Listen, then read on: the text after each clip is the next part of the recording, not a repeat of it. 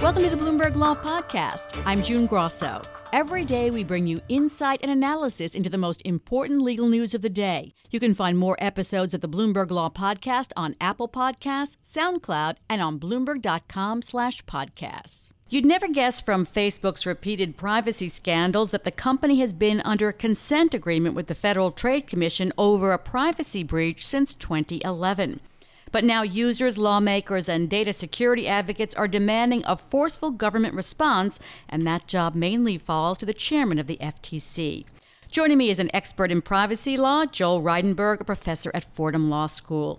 Joel, is Facebook the worst offender of privacy in the world of social media, or are we just hearing more about its violations?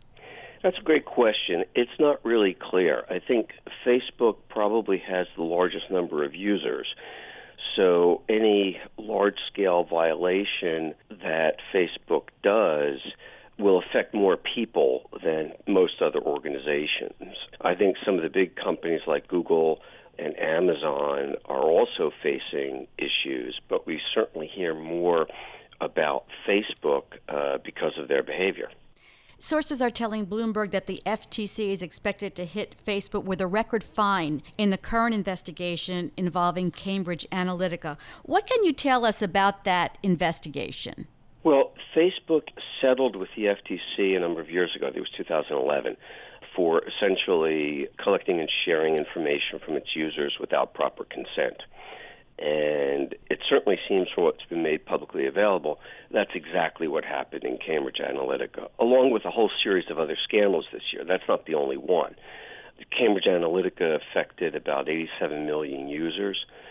For the FTC to really show that it matters as a privacy enforcement agency, they're going to have to issue a quite substantial fine. I mean, Facebook has revenue of, approximately $50 billion in the last year. So if it's anything like the fines that the FTC has issued thus far for privacy violations, it's chump change for Facebook. I mean, this is going to have to be a fine in the 9 figures for it to actually be taken seriously. Do fines even work with a company like Facebook? They haven't worked in the past, so some people are calling for to have a privacy law. Others are calling for breakup of Facebook. What do you think is needed? Well, there's no question that we need stronger privacy laws in the United States to deal with these kinds of problems. If the fine is sufficient enough, it might be successful in changing a company like Facebook.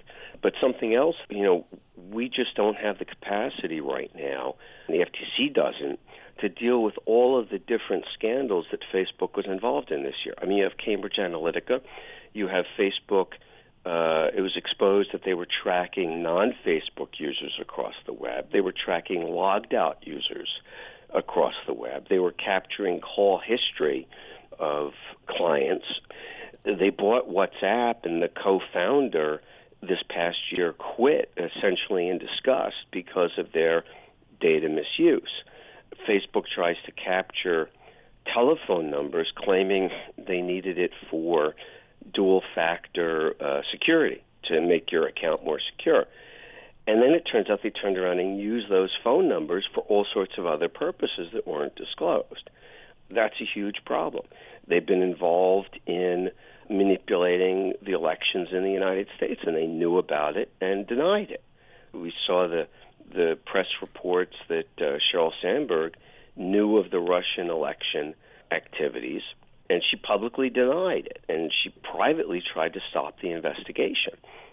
All of these sorts of things are occurring, I think, in large part because the tech giants have built a economic model on monetizing individuals' data essentially without their effective consent. And that's a problem. We need to be able to address that effectively in this country. So what about the privacy experts who are calling for breaking up Facebook? Is that even a possibility that the FTC may try that? I guess it's a possibility, but the legal authority to do that would be antitrust. And I don't think Facebook would necessarily be the first target for an antitrust breakup order. It might be part of a consent decree, but I'm not sure what you would break off from Facebook, because the problem with Facebook is the core of data misuse comes from its core business, comes from the main social media activity. And that's where we're seeing the essentially non-consensual use of the data. They purport to have customers consent because somewhere buried in terms of service there is something there. There are some settings that can be adjusted. But the reality is that the privacy policies are so ambiguous, there's absolutely no way a well-informed consumer can really understand how their data is being used and have a tool to say no. That just isn't there in the marketplace right now. Let's just talk for a moment about FTC Chairman Joe Simons, who talked tough when he took over the agency. He's been criticized for not being tough enough. What's your take on how he's been? Well, we haven't seen any action coming from the FTC yet. I think the jury's still out as to what he's going to do. If he gives Facebook, I look at the fine that the British Information Commissioner, their privacy regulator, issued against Google this week. It was about $57 million. That's chump change for Google. That's nothing. What would be a big enough fine for any of these companies? As I said, I think for a company like Facebook or another one where their revenue is in the $40-50 billion range, you need to fine over $100 million for it to actually make a difference. Well, we shall see if that happens, because I think $22.5 million against Google was the previous record for the FTC. Great to have you on again, Joel. That's Joel Reidenberg. He's an expert in privacy law and a professor at Fordham Law School. Thanks for listening to the Bloomberg Law Podcast. You can subscribe and listen to the show on Apple Podcasts, SoundCloud, and on Bloomberg.com/podcast.